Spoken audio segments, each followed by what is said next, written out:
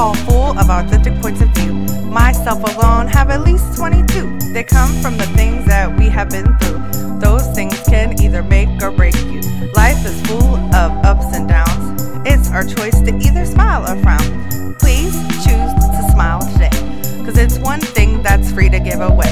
People say that life isn't hard, it's what you make of it. But what if only struggle surrounds you? What can you take from it? Life can be hard and some things aren't fair.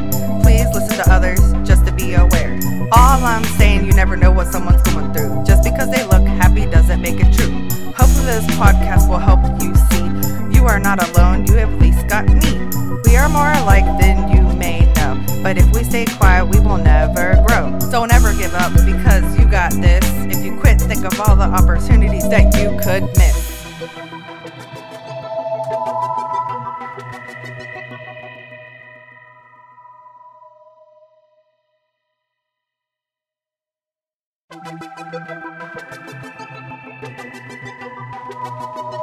We are all full of authentic points of view. Myself alone have at least 22. They come from the things that we have been through. Those things can either make or break you. Life is full of ups and downs. It's our choice to either smile or frown. Please choose to smile today, because it's one thing that's free to give away. People say that life isn't hard, it's what you make of it. But what if only struggle surrounds you? What can you take from it? Life can be hard and some things aren't fair. Please listen to others just to be aware. All I'm saying, you never know what someone's going through. Just because they look happy doesn't make it true. Hopefully this podcast will help you see you are not alone, you have at least got me. We are more alike than you may know, but if we stay quiet, we will never grow. Don't ever give up, because you got this. If you quit, think of all the opportunities that you could miss.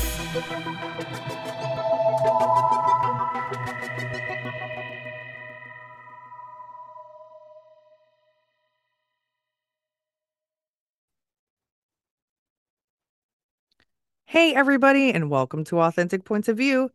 I am Danielle Boer, your host, as always. Thank you for joining. Woo! I'm excited. I'm excited about today's guest. He is awesome. And we may have something in common, which I like talking about what I have in common with people. I'm going to try not to mess up his name. Are we ready? Michael Landau. Close, I think. Thank you. Was a professional pianist and university professor for over 30 years. During the pandemic, Mikhail designed an online course of short daily mindful movement practices. So awesome. Welcome, Mikhail, to the show. You can call me Michael. It's okay. I've been teaching in English in the last few years, and everybody calls me Michael, so... But your version is so much prettier. It's so pretty. Mikhail, the Hebrew version. The Hebrew version sounds beautiful. So, speaking of Hebrew versions, so how was it? How was your life growing up in Tel Aviv when you were little? Yeah, I grew up in Tel Aviv. I lived in Israel until I was 28. So all of my childhood, youth, some university studies. Interesting. What can I tell you? There's a lot I could say about it, but I love Tel Aviv. Tel Aviv is like a world in itself. And it's lovely. It's at the Mediterranean. It's warm. It's kind of international and very...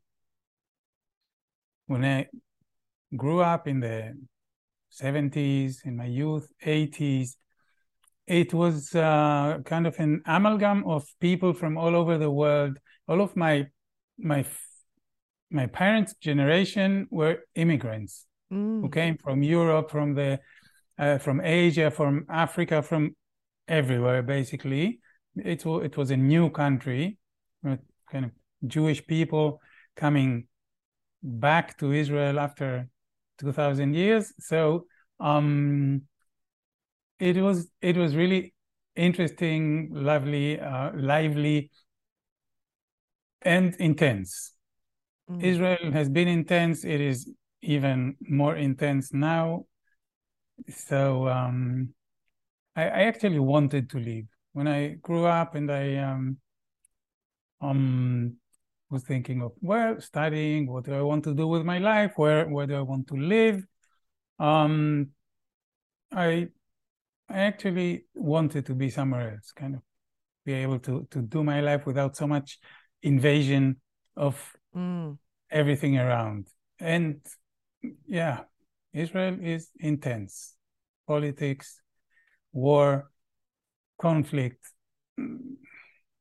of all kinds.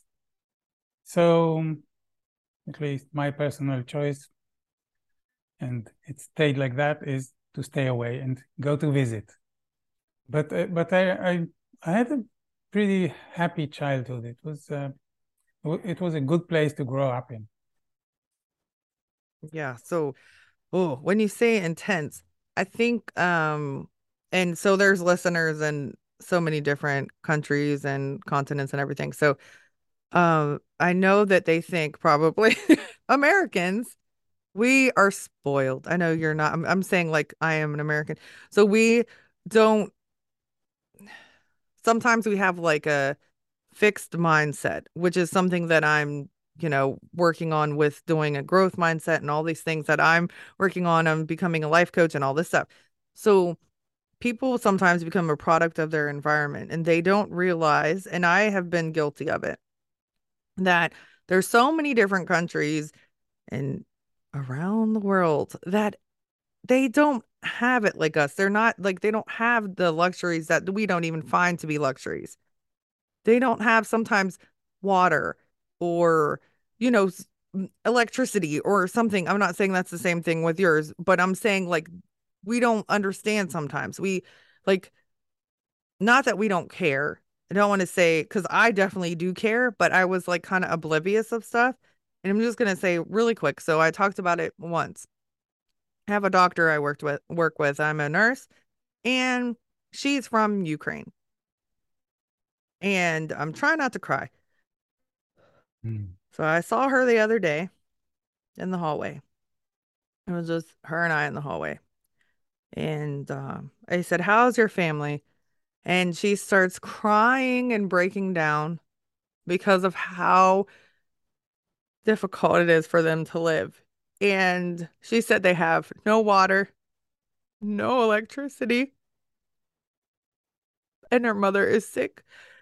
They have no, like, daylight is till 5:30, and then they're just stuck inside. It's being controlled right now, and I'm not going to get into that. And just it's so sad. And she has no control. She tries to send them money and do things, but she can't go there. They can't come here, and it's heartbreaking.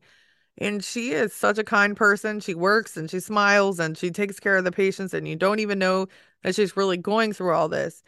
And it kind of, like listening to her, I'm like, "Oh my gosh, like I wish I could do more," like, and she wishes she could do more. I mean, what can she do? And it's just like the small things that sometimes have bothered me in life are not saying, I haven't had real issues. I really have. That's why I want to be a life coach. But I mean, so many people are going through things that we would not fathom, that we're just like, how did you live through that? My friend is from Nigeria. She used to say that they were beaten with all kinds of stuff, and she lived in a boarding school for 5 years and never saw her parents. And we were like, from the age of 5 to 10, never saw her parents. And we were like, what? But that was her normal. Right. And so, like you say, intense. So something intense for you might be like, we just couldn't handle it. Or something like intense for us could be, for you, would be like, that's nothing. Right. Because you've been through a lot more. So thank you for sharing that, because, and I'm sorry I'm crying. I'm such a wimp, but it's just, we have to think about more than just what we're going through in our little bubbles. We have to really be kind and just know that life is just not, it's just not simple for everybody. It's not simple for anybody really, but it could be a lot harder. So anyway, sorry I went off on a tangent, but Whew. But yeah, when you said intense, I'm thinking about what she told me. I'm just like, that's extremely intense. Yeah, there are levels and levels of Yeah, intensity. right. I I grew up in a I don't have that kind of intense. No, but it's I grew up still, in yeah, a protected environment, protected family, nice school, kind of a regular life. We never um, had any kind of scarcity. The intensity for me at least was in the broader environment, of the, course. Yeah. the political atmosphere. So I was never in a war zone. I never took part in a battle. So there are grades. It can get a lot intenser. I Mhm. know that. Yeah, I'm but that pretty doesn't take grateful for away. for for Yes. my my personal fate. Yes. But yeah, so no, I wasn't diminishing like your, yeah, or saying that yours is bad, but it's just the point of just being like open-minded and knowing that, people have lived through things that are not the same, or people in the inner cities here. It's rough like there too. So, um, okay. Now, it's really exciting because I love musical instruments. So, what age did you start learning how to play the piano? I started taking classes at 7. Hmm. I was 7. I took classes until I was 17. So during all my childhood, I was pretty lazy at the piano. I didn't like practicing. I was a fast reader, Hmm. so I had the gift of being able to read pretty quickly, read sheet music. So I could kind of do the thing and advance and play more complex things. But I was, as a child, I wasn't passionate about the piano like some kids. I mean, I've had some colleagues who spent their childhood with their instrument because this is what they wanted to do with their lives. I wanted to play and fool around and to go out with my friends. And when my parents told me I should practice, I practiced for a few minutes and that was about it. So, so my passion or my decision to make it into a profession came pretty much later, really. Okay, so how much, so, until you were 17, and then how much later did you go and study it in Vienna, right? Is that where you studied? So how many years was that gap? So pretty much later. I lived in Tel Aviv when I during my 20s. I went to the university and did something like a college. This was a general humanities and English literature. Um, I didn't know what I wanted to do with my life, so I just went to the university to see what's up. And I've been playing the piano in my free time. I always had a piano and I always played it for fun. And at some point, I had friends a singer who lived just in front of my house, Mhm. a cellist friend who was playing the cello, and I started playing with them Oh. because they asked me, accompany in these songs, let's play something together. And this is when something lit up in my mind because I never wanted to be a concert pianist. I Mm. sit at home for 8 hours a day to practice my stuff, then go on stage and play uh, solo repertoire for the piano that is extremely um, difficult and complex. This is not the kind of work that I wanted to do. I didn't have that inclination at all. But playing with other things, doing this whole thing of chamber music, the cooperation with people, the interaction, the accompanying is a very special thing. Some excellent pianists don't really accompany well, and the other way around. Um, it's a different mindset, and it has to do with working with people. and I thought, okay, this may be it. I really loved doing it. I loved playing with friends and colleagues. Oh. So, and in at least in Israel and in many places, you have to go and study the piano, have a degree in piano, and then kind of for a master's degree, you can specialize on accompaniment. I didn't want to go through that, like 4 years of really, as I said, sitting at the piano for many hours a day and studying solo repertoire. I wasn't going to do that. So, and I found out that in some places, in Vienna, in Germany, there were a couple of places where they had this specialization for pianists in accompaniment, and especially with singers, which is what I really wanted to do. So kind of learn to be an accompanist for vocal music. Very, very precise, but it's different. You have to, on top of being able to play the piano and work with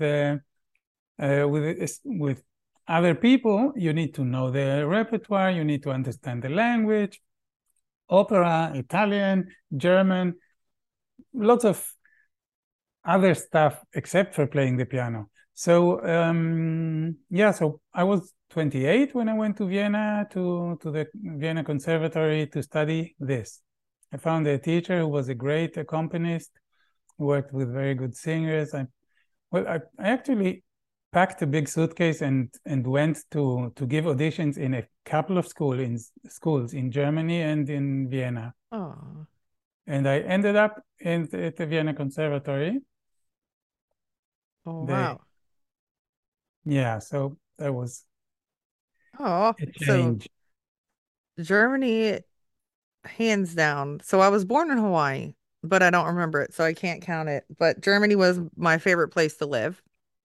And the first time I lived there, I was really little, so I don't really remember much. I know we had like a pet rabbit in my classroom. That's all I know.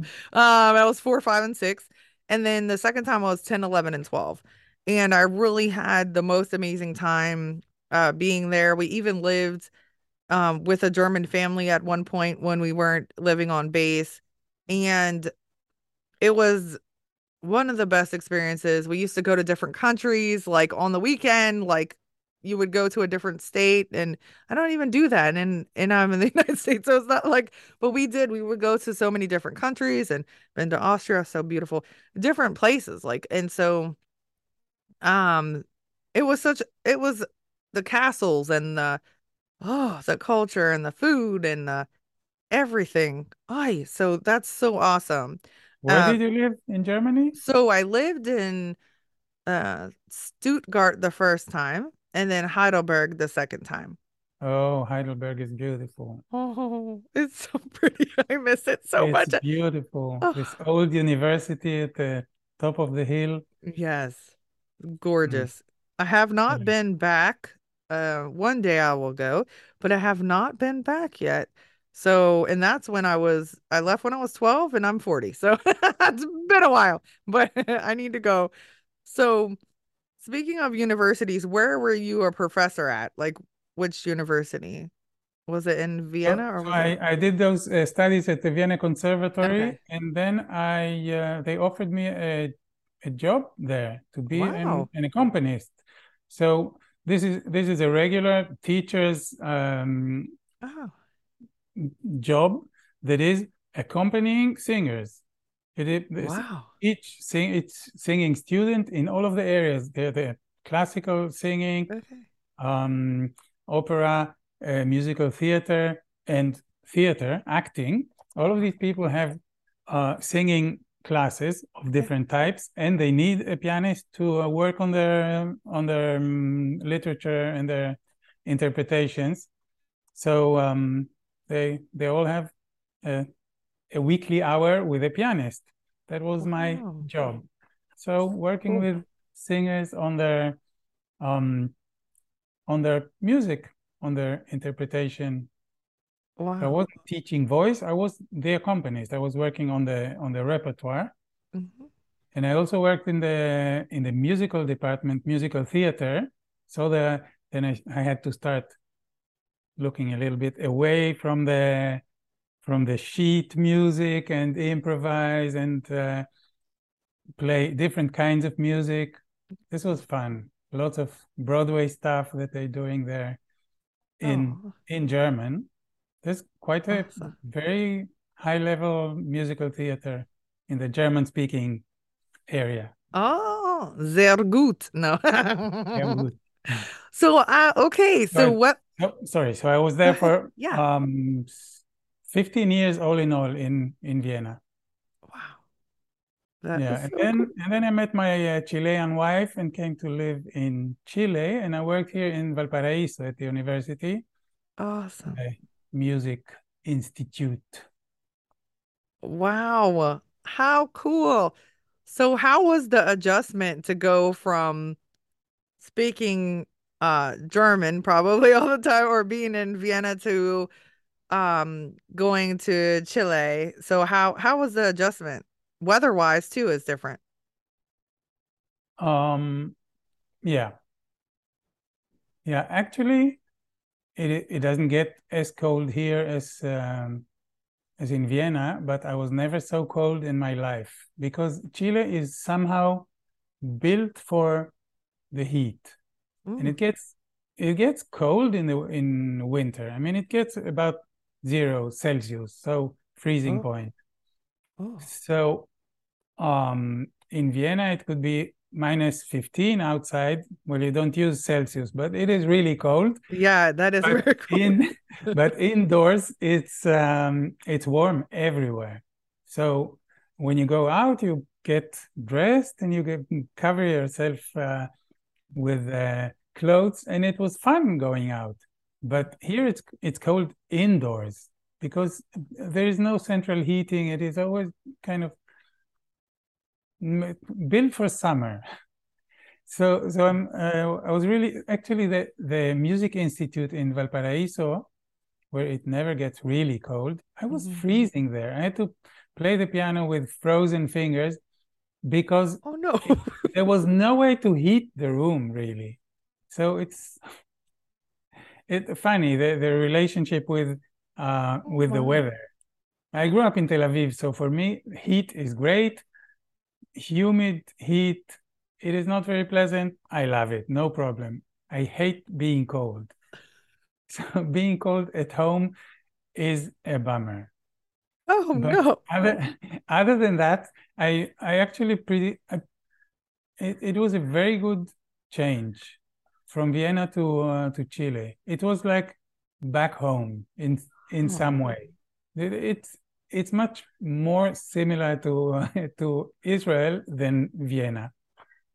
Oh yeah, Vienna I was a bet. fantastic place to live and work with music. I mean, it's a world center for music, and it was easy to live there. I had a job at the Vienna Conservatory now it's a private university, but at the time it was of the city, so it was a municipal Mm. conservatory.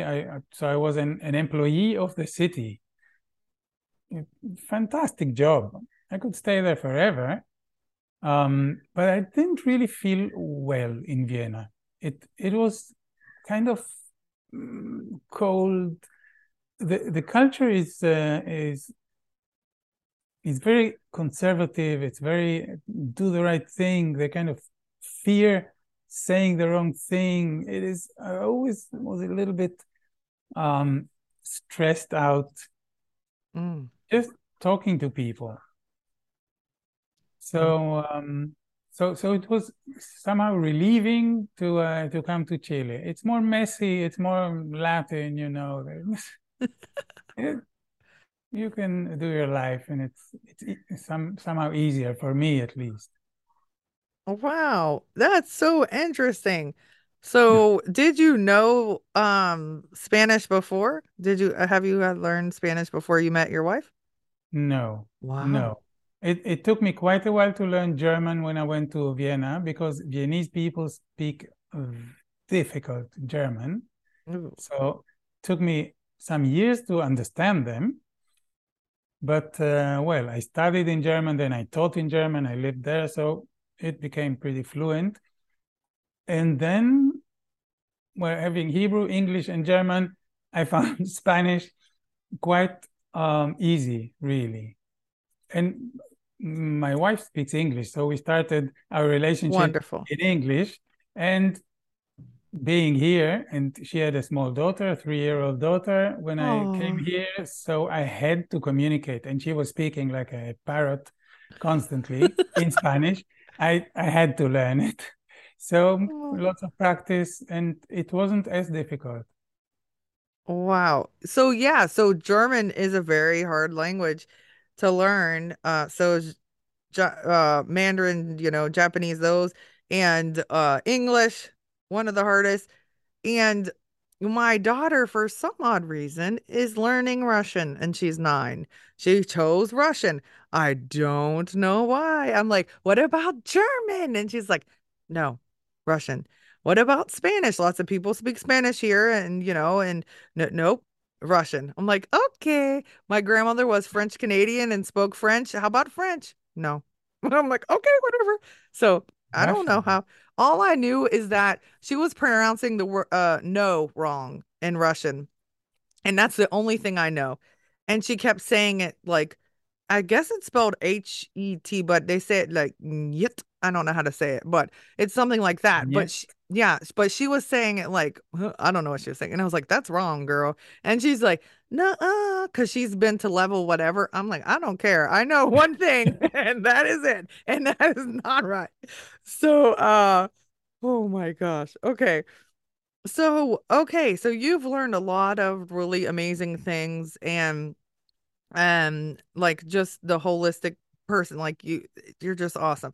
And so can you explain what uh Feldenkrais method is and what all did the training entail? Like how long was your training to learn it? So the Feldenkrais method um, was invented, developed by a scientist and judo master Oh, from the Ukraine, actually, who wow. went to Israel when he was 14. So he was basically an Israeli. And it's it works with movement, conscious movement. It develops explorations of movement in order to learn. It's kind of a learning process in which you learn how to learn. So Mm. um, um, the best way to describe it is that it somehow imitate in an adult way the way small children learn, very holistically, very through the body, through the self-perception and through movement, in movement. You look at babies, how they start developing the ability to move around, to have agency, to have voluntary movement. I mean, we're born without any voluntary movement. We cannot do anything. Just a few survival instincts. So the learning process is very holistic.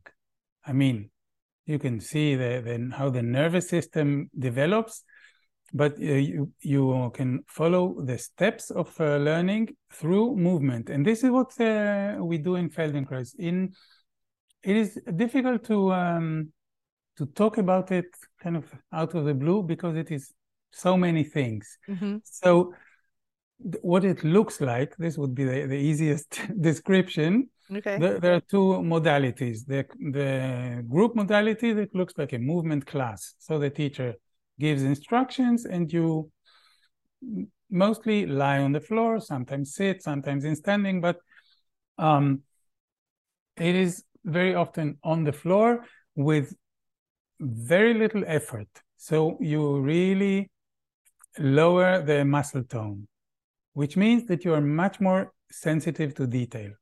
Mm. When there's more effort, I mean, when you're lifting a piano, you don't sense small details. When you lie on the floor and you don't have to deal with gravity, you can really do small things, become very subtle, and perceive small differences. And we use that because this is the material for learning. And then we explore movement in everything that you can imagine and many things that you cannot imagine. I mean, the material for exploration is infinite because we can do so much. And so this is the group class. It is kind of an exploration that has some steps, some variations, builds up to something that makes sense. And you get information out of it. So it's not about reaching some end position or developing a specific skill during the class. It's more about enriching your nervous system. And it goes into very basic things, like how you turn, how you hold yourself up, how you deal with gravity, balance, eye movement, neck movement, breathing. So the thing that we can call foundational movements that are in everything we do.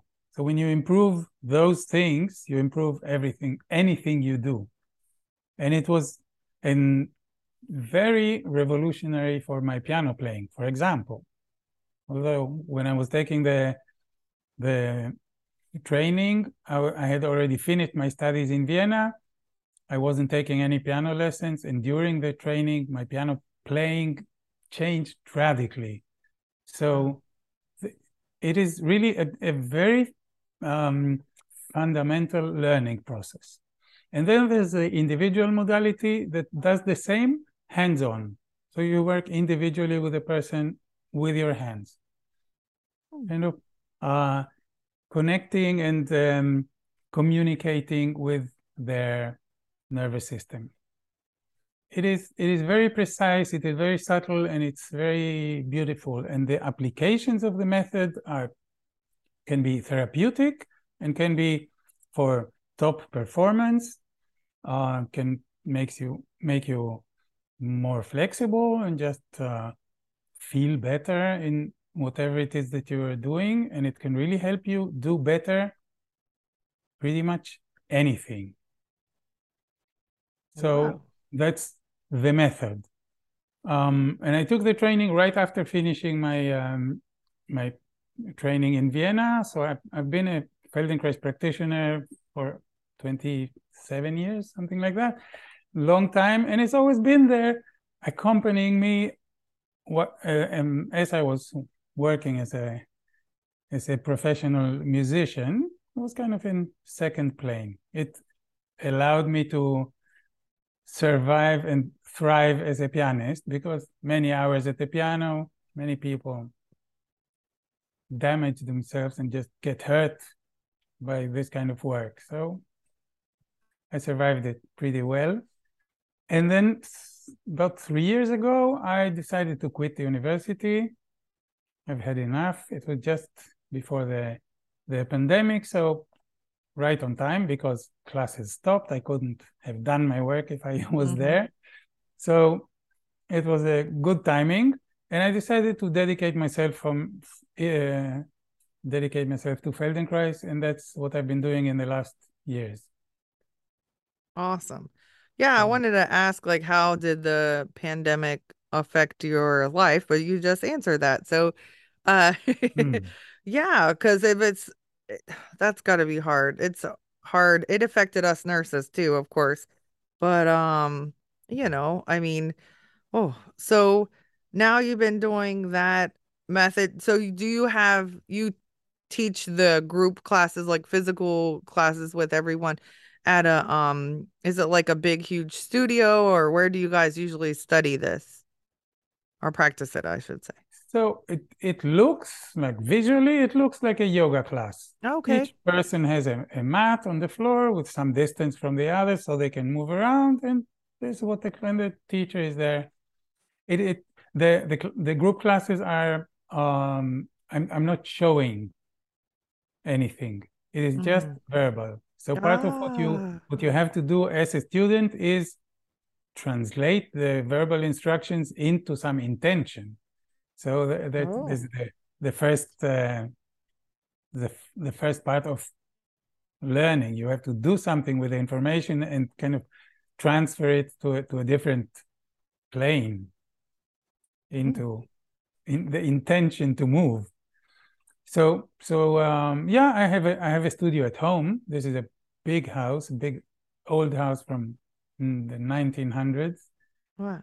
early 1900s, and I live about less than 2 hours from the capital, from Santiago. So I had a studio in Santiago that I rented for 1 day a week. I used to go there and give group classes and do some individual sessions. And well, I was just beginning to figure out what it means to be independent and a business owner. I had no idea. It was quite a shock to discover that I have a business and I have no idea what it means. a long learning curve. And yeah, with the pandemic, it all stopped. Students stopped coming. The group classes, because they are with verbal instructions, they're very easy to transfer to the screen. So this went on pretty smoothly into Zoom, and it works nicely. Now I still do the classes online, and I have students in different parts of Chile and some from other countries, which would be, of course, impossible in my own studio. So it has its benefits and drawbacks, of course. And then, well, in the beginning of the pandemic, or just before the pandemic, I was invited to a Feldenkrais summit. It was in May 2020. I was invited to participate in a conversation. So it was a summit. There were many things happening. I was in one of them as a Feldenkrais practitioner, kind of a round table. And this was in English. So all of a sudden, people got interested, and I had a mailing list of 700 people who were interested in me, like from one day to the other. And I thought, okay, what am I doing? I didn't have any material in English. I could offer classes, but there are hundreds of Feldenkrais practitioners in the United States, in Canada, in Australia, English speaking. They were all going online. So I thought, okay, maybe I should find something that is really specific online for working at home. And this is when I came up with this persistent growth that is my trademark, shall we say, which is a daily practice. So I took this inspiration of what we do in Feldenkrais and condensed it to the most minimal units that make sense. And I found out, I tried it myself. I tried it with a group of kind of the pilot group. And I offered daily 3-minute sessions. So 3 minutes, you just stop what you're doing, listen to the recording, and you do an exploration of pretty much one thing. It is not a class that develops an idea and goes into details. You explore something specific for 3 minutes. And over time, the whole idea is to make it into a daily practice, a habit. So you do it every day. If you do 3 minutes once in a while, it won't make any difference.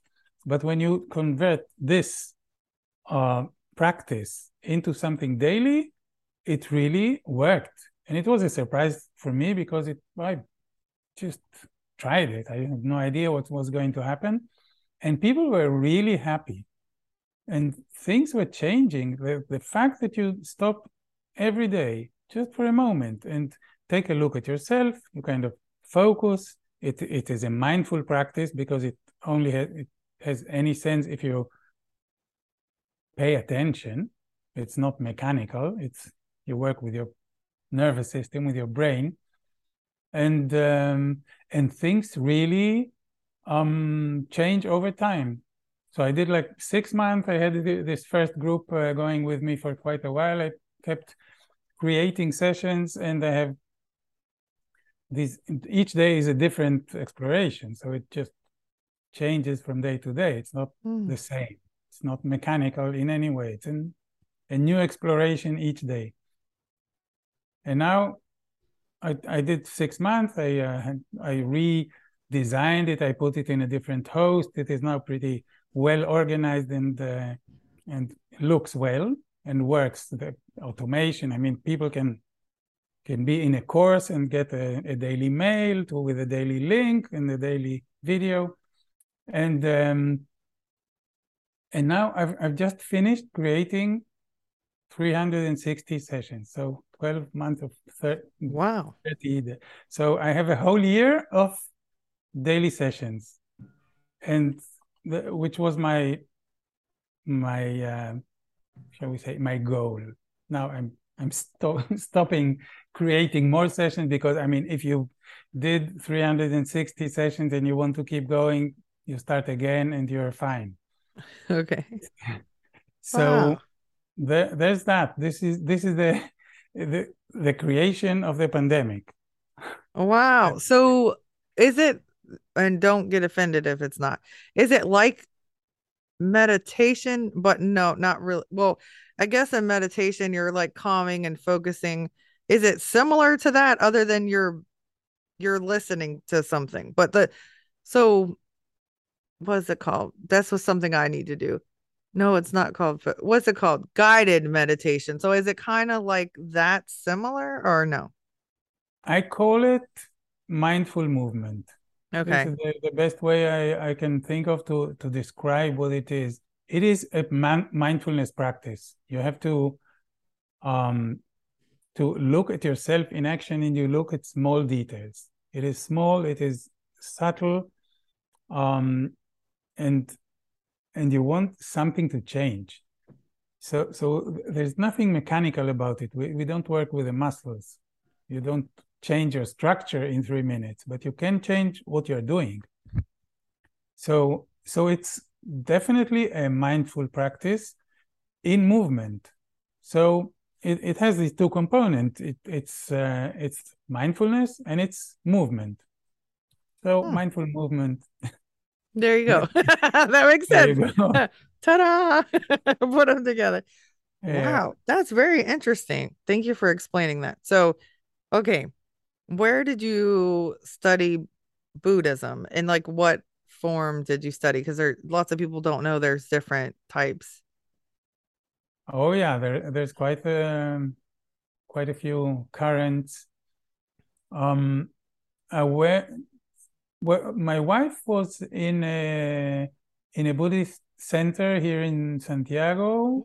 That is part of a large international movement or organization that is called Shambhala. Okay. Then there was some scandal and it's been, I don't know, fell apart as an international organization, but the practice is Buddhist, and it has kind of a very large basis of non-religious practice. So you don't have, you can go a long way of studying, of meditating, of practicing without becoming a Buddhist.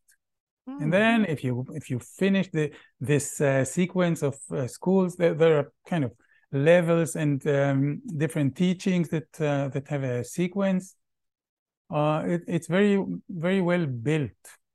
It's been developed by a Tibetan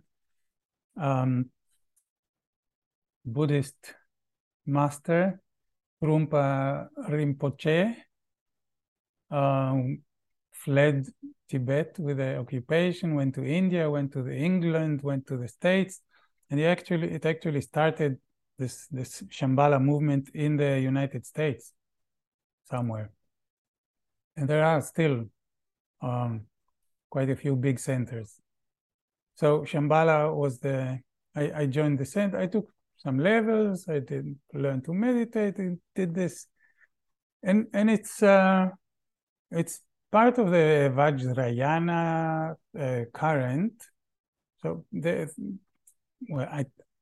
I'm not an expert on Buddhist, the structure of Buddhism in the world, but it was a good practice, and I went through this whole non-religious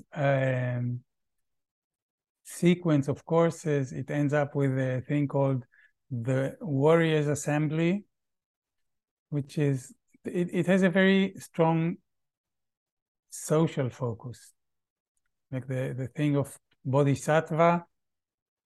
I don't know if that means anything to you, like the Buddhist warriors who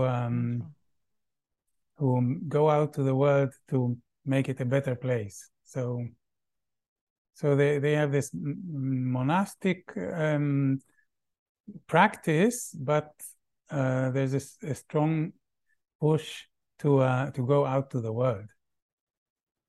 Awesome. Not just stay in your monastery. Oh, nice. Yeah, so I did that. I never became like really went into the religious part of Buddhism, but meditation practice is still part of my life, and makes a lot of sense. Yeah, I think so. My oldest son, his family, are Buddhist, and so I lived with them as a teenager before my son was born, and so they actually are. I might be saying it wrong.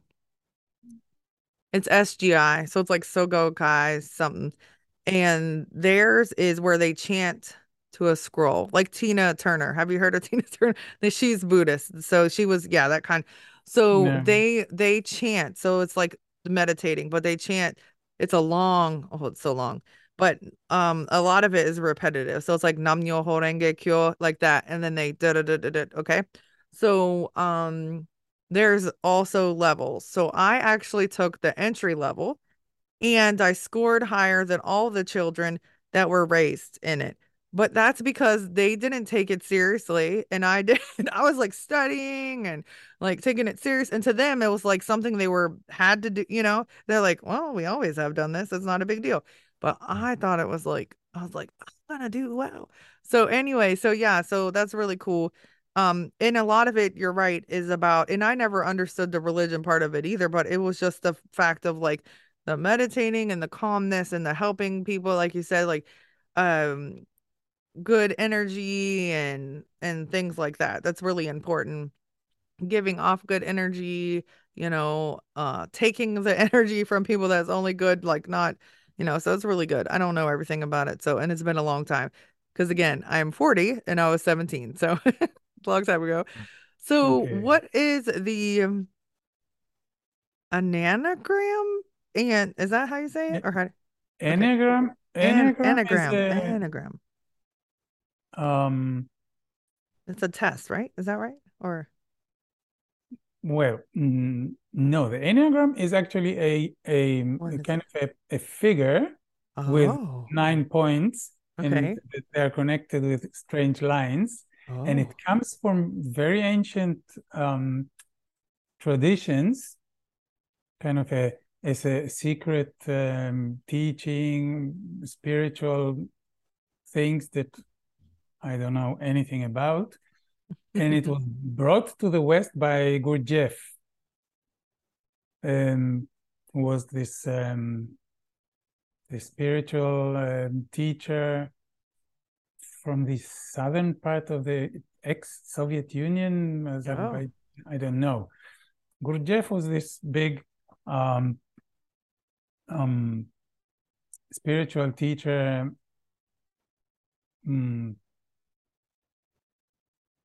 Well, doesn't matter. He brought it up and made some sense of it, and then at least one current of using this Enneagram has been developed by a Chilean guy whom I met and took some courses with, Claudio Naranjo. a very clever guy who was a Gestalt therapist and studied the Enneagram, and he made use of the Enneagram as a therapeutic tool. So kind of learn yourself, understand yourself, and the 9 points are 9 types of personality. Oh. And each of them has 3 sub types, so there are 27. There's a lot you can... It's been developed by him quite in detail. And the whole idea of Claudio Naranjo, at least, is to use this as a tool to understand yourself and free yourself of your neurosis. So these are... He treated these types as different styles of neurosis, which means the way we developed as very small children to deal with reality and with not receiving exactly what we needed. So we had our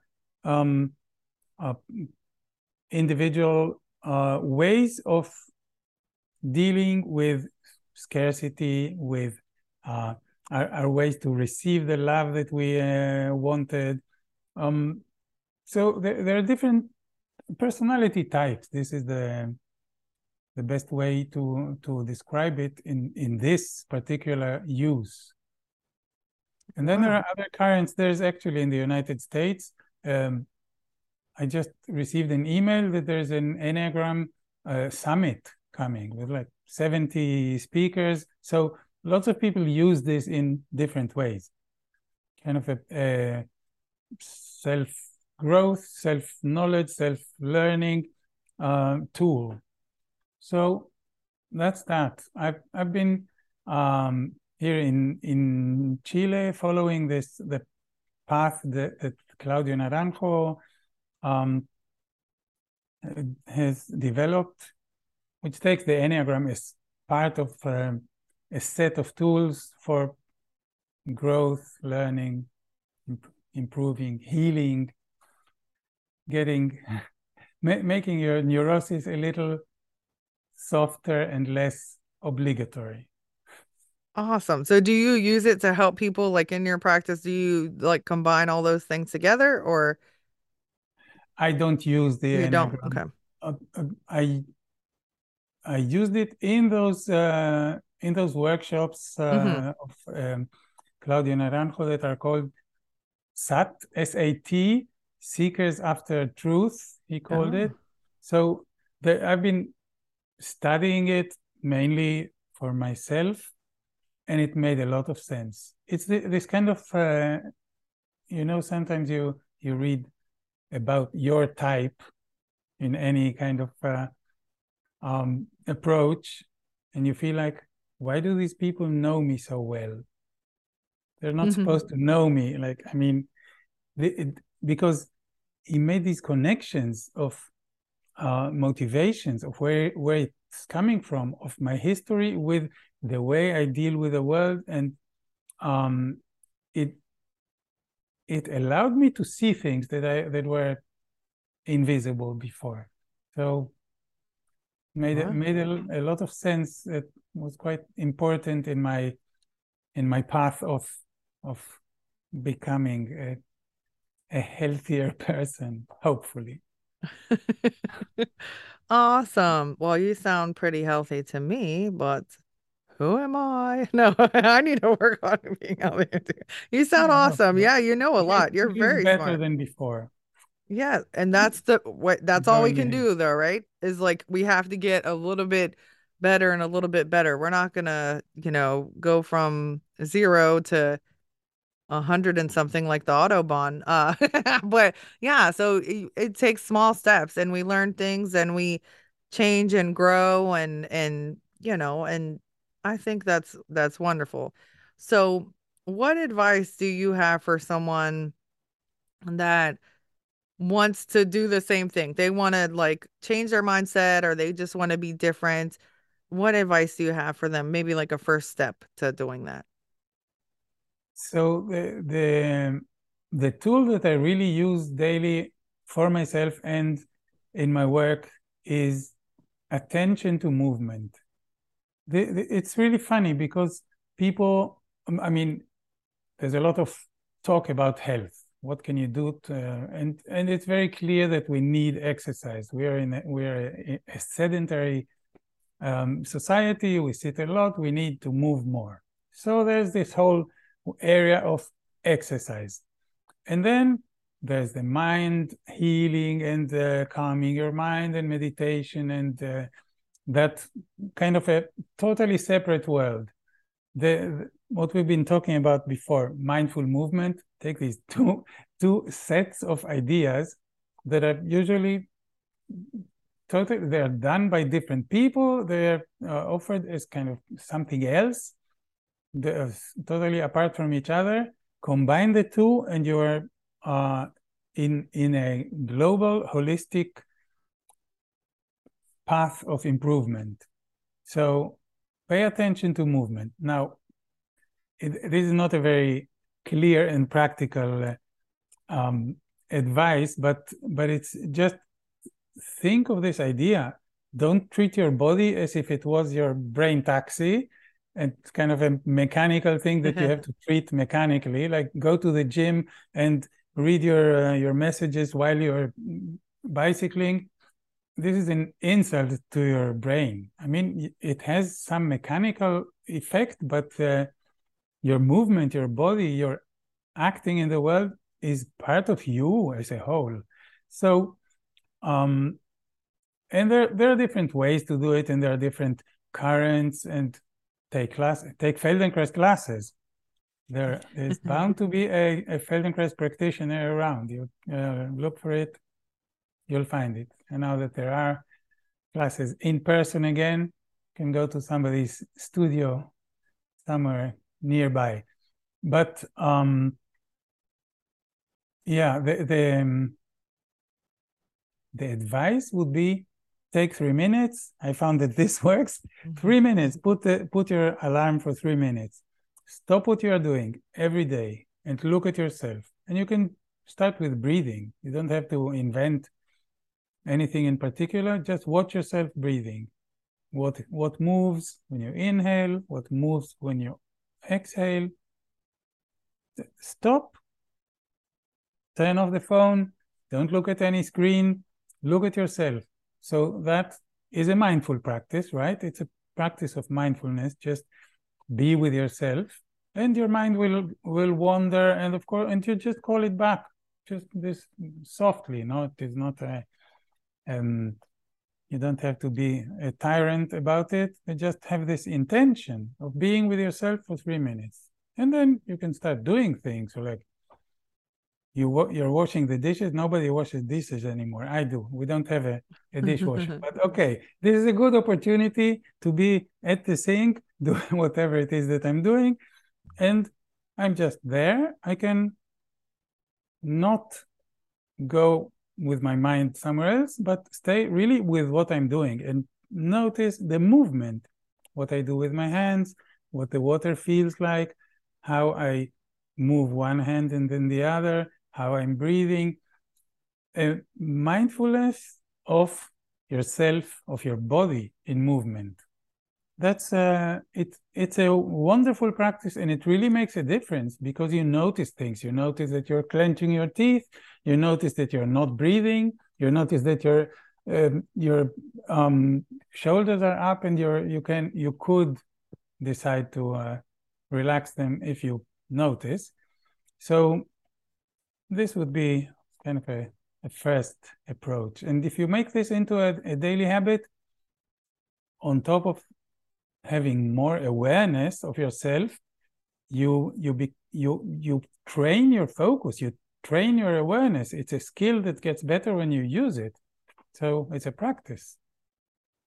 Wow, that's so cool. Do you think it helps with memory also, or just focus? I'm asking selfishly because I need to improve my memory. I think any mindful practice is helpful to the health of your brain. Makes sense. There are studies about it. I mean, I cannot I don't have numbers, I don't have statistics, but from what I hear and understand and read, it makes a difference. You want to use your brain, you want to challenge your brain, and you want to practice focus, and it makes your brain healthier. Awesome. It does make a difference. Wonderful. This has been so awesome. I really didn't know about it at all, to be honest. I never even heard of it, Feldenkrais. So that's really awesome. Thank you for teaching us and thank you for being here and speaking to us. So where can we find you? Like what is your, if somebody does want to do your sessions with you or sign up for your 3 minute things or all that stuff, where can they find you? Please. So I have a membership. This is a Yeah. membership because it's a daily practice Yeah. that is called Persistent Growth.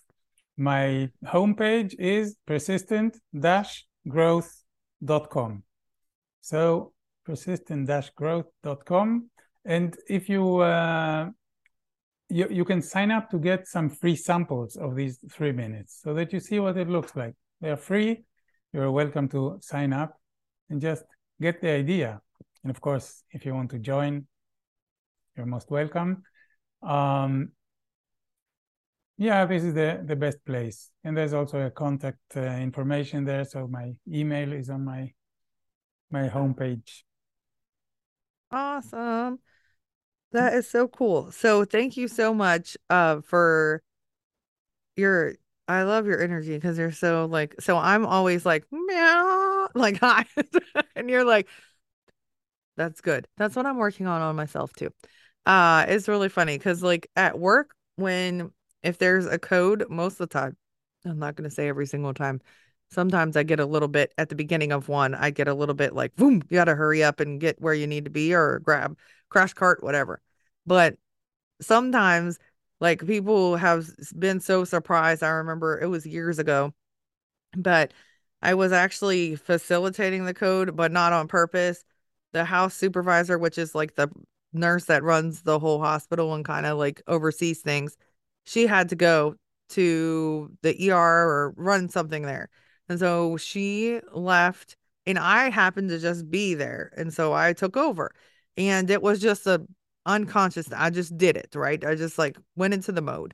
And so um I was like, okay, Epi, you have 30 seconds to Epi. Da da da da da. This has been going this long. Blah blah blah blah. And I had never done it before in my life.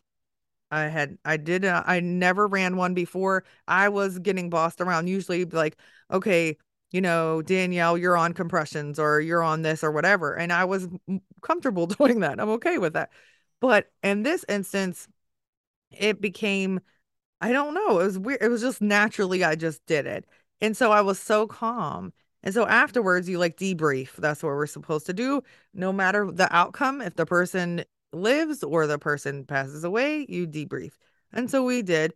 And they were so surprised how calm I was. And I was like, what do you mean? Like I didn't even realize it was like not that I was an outer body, but just like I was just doing the motions like we wanted to save the person, right? So it wasn't about me, it was about saving the person. So yeah, they were like, "You're so calm."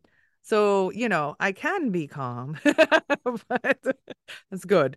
You can become in the right moment. This That's is right. important. Absolutely. If somebody's life depends on it, yes. No, I can be calm also. But something really funny I just want to tell you. So I need to, and my boyfriend's been telling me this for 4 years. Okay. We've been together 4 years. I need to meditate, and that's something I'm going to do before I start. I'm launching my business, and I want to do that for myself and to help other people as well. Not teach them, but just be more present and everything. So, they've always told me. So my sister is here visiting. She's actually doing a nursing assignment from West Virginia. She's moved here from West Virginia to work in Atlanta to do her first travel assignment. So she does yoga and she meditates.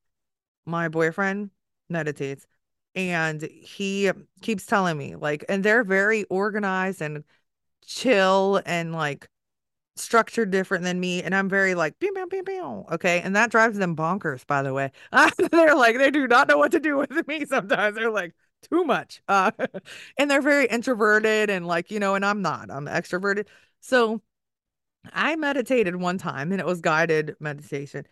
And I said, my sister's like, oh, you should try. And I'm like, it made me feel weird. I was like, my head felt weird. I just like felt really weird. And she was like, Danielle, I bet you it's because you were calm for the first time. And you're like, and then, That's weird. yeah, and I said, that's not right. I don't, I didn't know what to do because, not that it's okay or normal, but for me it is. Like there's so many thoughts going all the time, right? So to actually like nothing, that's different, right? It's not weird, but it's different. And it was good probably, but I just felt tingly. I felt weird. Like I felt like different.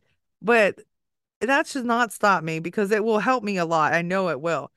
But it's just something funny to tell you who seems very like, said it. I'm like, oh, Yeah, isn't that you'd weird? be surprised if you were hearing the noise in my head because it's Oh, there. But yeah, but we all do. yeah, meditation is really difficult, but it's not about putting your mind out. Okay. It's about noticing what's Ah, going through your mind and just not going with it automatically. It's it's a practice of awareness. So in that sense, you just stop and sit and notice this noise in your head. And I can tell you that when I did this first level of Shambhala, mm-hmm. I couldn't believe the amount of junk that my mind produces in a second. I hated myself. Oh, It was a really strong experience of noticing for the first time the content yeah. of my mind. So that's what it's about. That's what meditation is. Just pay attention and notice. And then you have a choice if you follow a thought or you just let it go and you stay calm for a moment and another thought comes in. You don't get to put your mind in blank. Oh, well, no, that's helpful because um that's what I thought. I'm like, that's challenging because if it's always like I guess a lot of us are in our head, right? That's what this is because it's just you think and like, okay, wait, I was supposed to do this, or did I do this, or like what do I have to do tomorrow, and blah blah blah blah blah. And so you're right, being present in the moment and being aware is very important. And that's something I can say. My boyfriend is very aware of things. Like he also played sports. So he can see, like, I cannot. So, well, my hair is right here, but he can see his peripheral is like insanely backward. Like, I mean, he can see so many places because of football. So he had to focus, or they would call soccer, in Chile, but he would, not soccer, football, like not football, but like not soccer football. See what I'm saying? Like, you know what I'm saying? Like Yeah, American football. American football. Yeah, not I didn't say that. Shh. I didn't say real football, but not the football Yeah. with the ball and you kick on their foot. I played soccer, football. And I played in Germany too. So but anyways, the point is like he has like I mean, it's just he's so aware, but he pays attention, and it's funny because a lot of people, and don't take this the wrong way, because I'm sure you're not like this because of your practice, but a lot of women complain about their husbands. They don't pay attention to anything. Something can be right in front of them and they don't even know.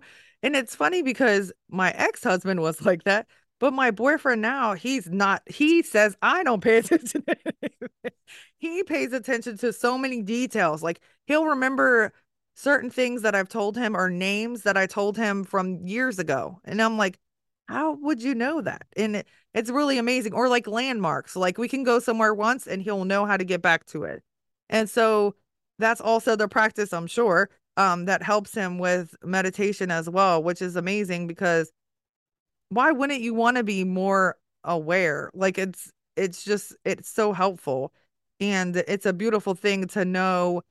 And not that you like want to predict the future, but you can maybe prevent an accident if you're aware, stuff like that. Like you can just be, you would be able to brake or maybe get out of the way or something like that, to where if we're not paying attention, which I'm also guilty of.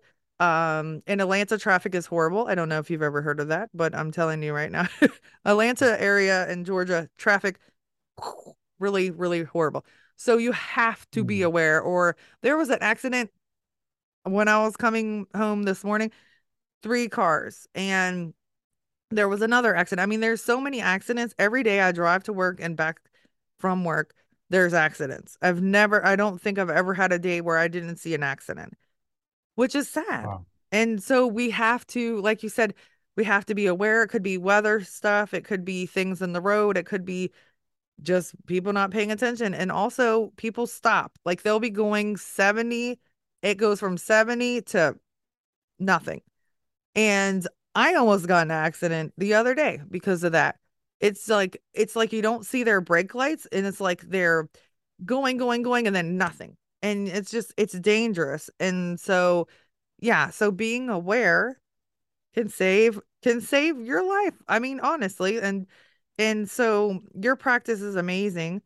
I thank you for sharing it with us, and I'm going to go on and check it out and see if but maybe I could do the membership, because that would help me like to be like aware. And then I'm a nurse, so I help people. And so even though it's mechanical, my back hurts all the time, which is, physical. But if I was aware of certain things before I physically moved and did that, I bet you it would help me a lot. And I wouldn't be in the pain, and I would be careful, and I wouldn't just, my bad knee. Sometimes I just turn the wrong way, and I'm like, ugh, why did I do that? But, thinking about it, processing it, and like, okay, that you gotta be careful. Like, because whatever with my knee, I've got a sprained ACL and MCL and different things. So literally, it doesn't turn or do the things that it should. Yeah. Yeah, this practice is quite helpful with health issues, with back pains, with bad knees, bad shoulders, bad Oh, neck. It is very useful because you use your awareness to to fine-tune your action and your organization of action, like from the basis. So you really change things. You change the way wow. you use yourself to act. That makes sense. That's wonderful. Thank you so So much it's not, again.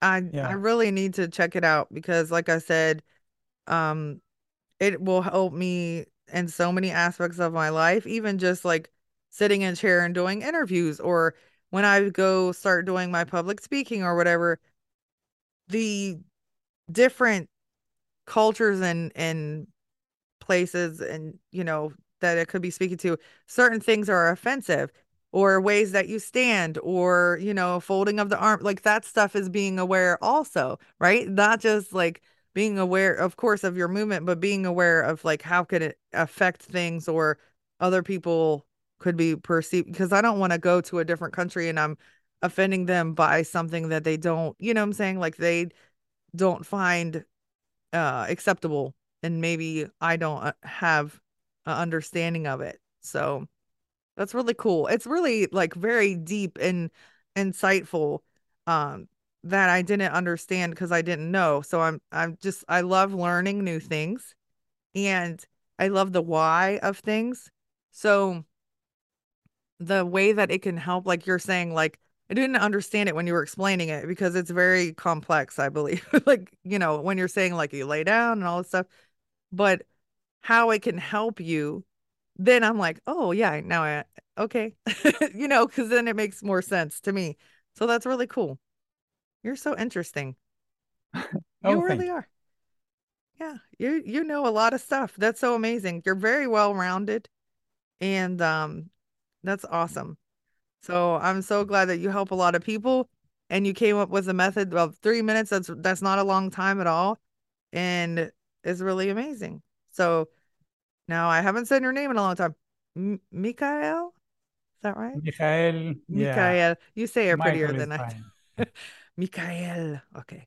So thank you so much again for sharing your practice and your knowledge and everything with us, and just the sense of just be aware. That's so good. Mindful Thank you, movement. Danielle. Thank you. And you have a great day, and I will keep in touch with you. I'm very interested and I need to do this myself. I'm excited to Right. learn. Thank you. Thanks for coming and talking to us. You've been an awesome guest, and just we've learned so much. So you have a great day, and we'll speak to you again. Thank you. You're welcome.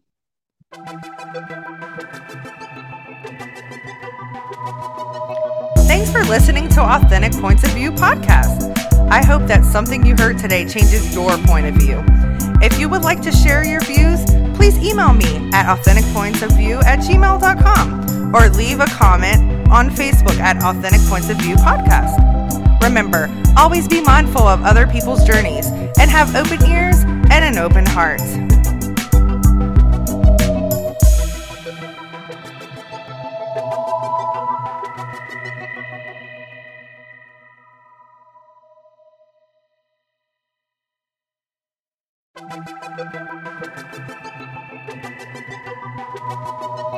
Thanks for listening to Authentic Points of View podcast. I hope that something you heard today changes your point of view.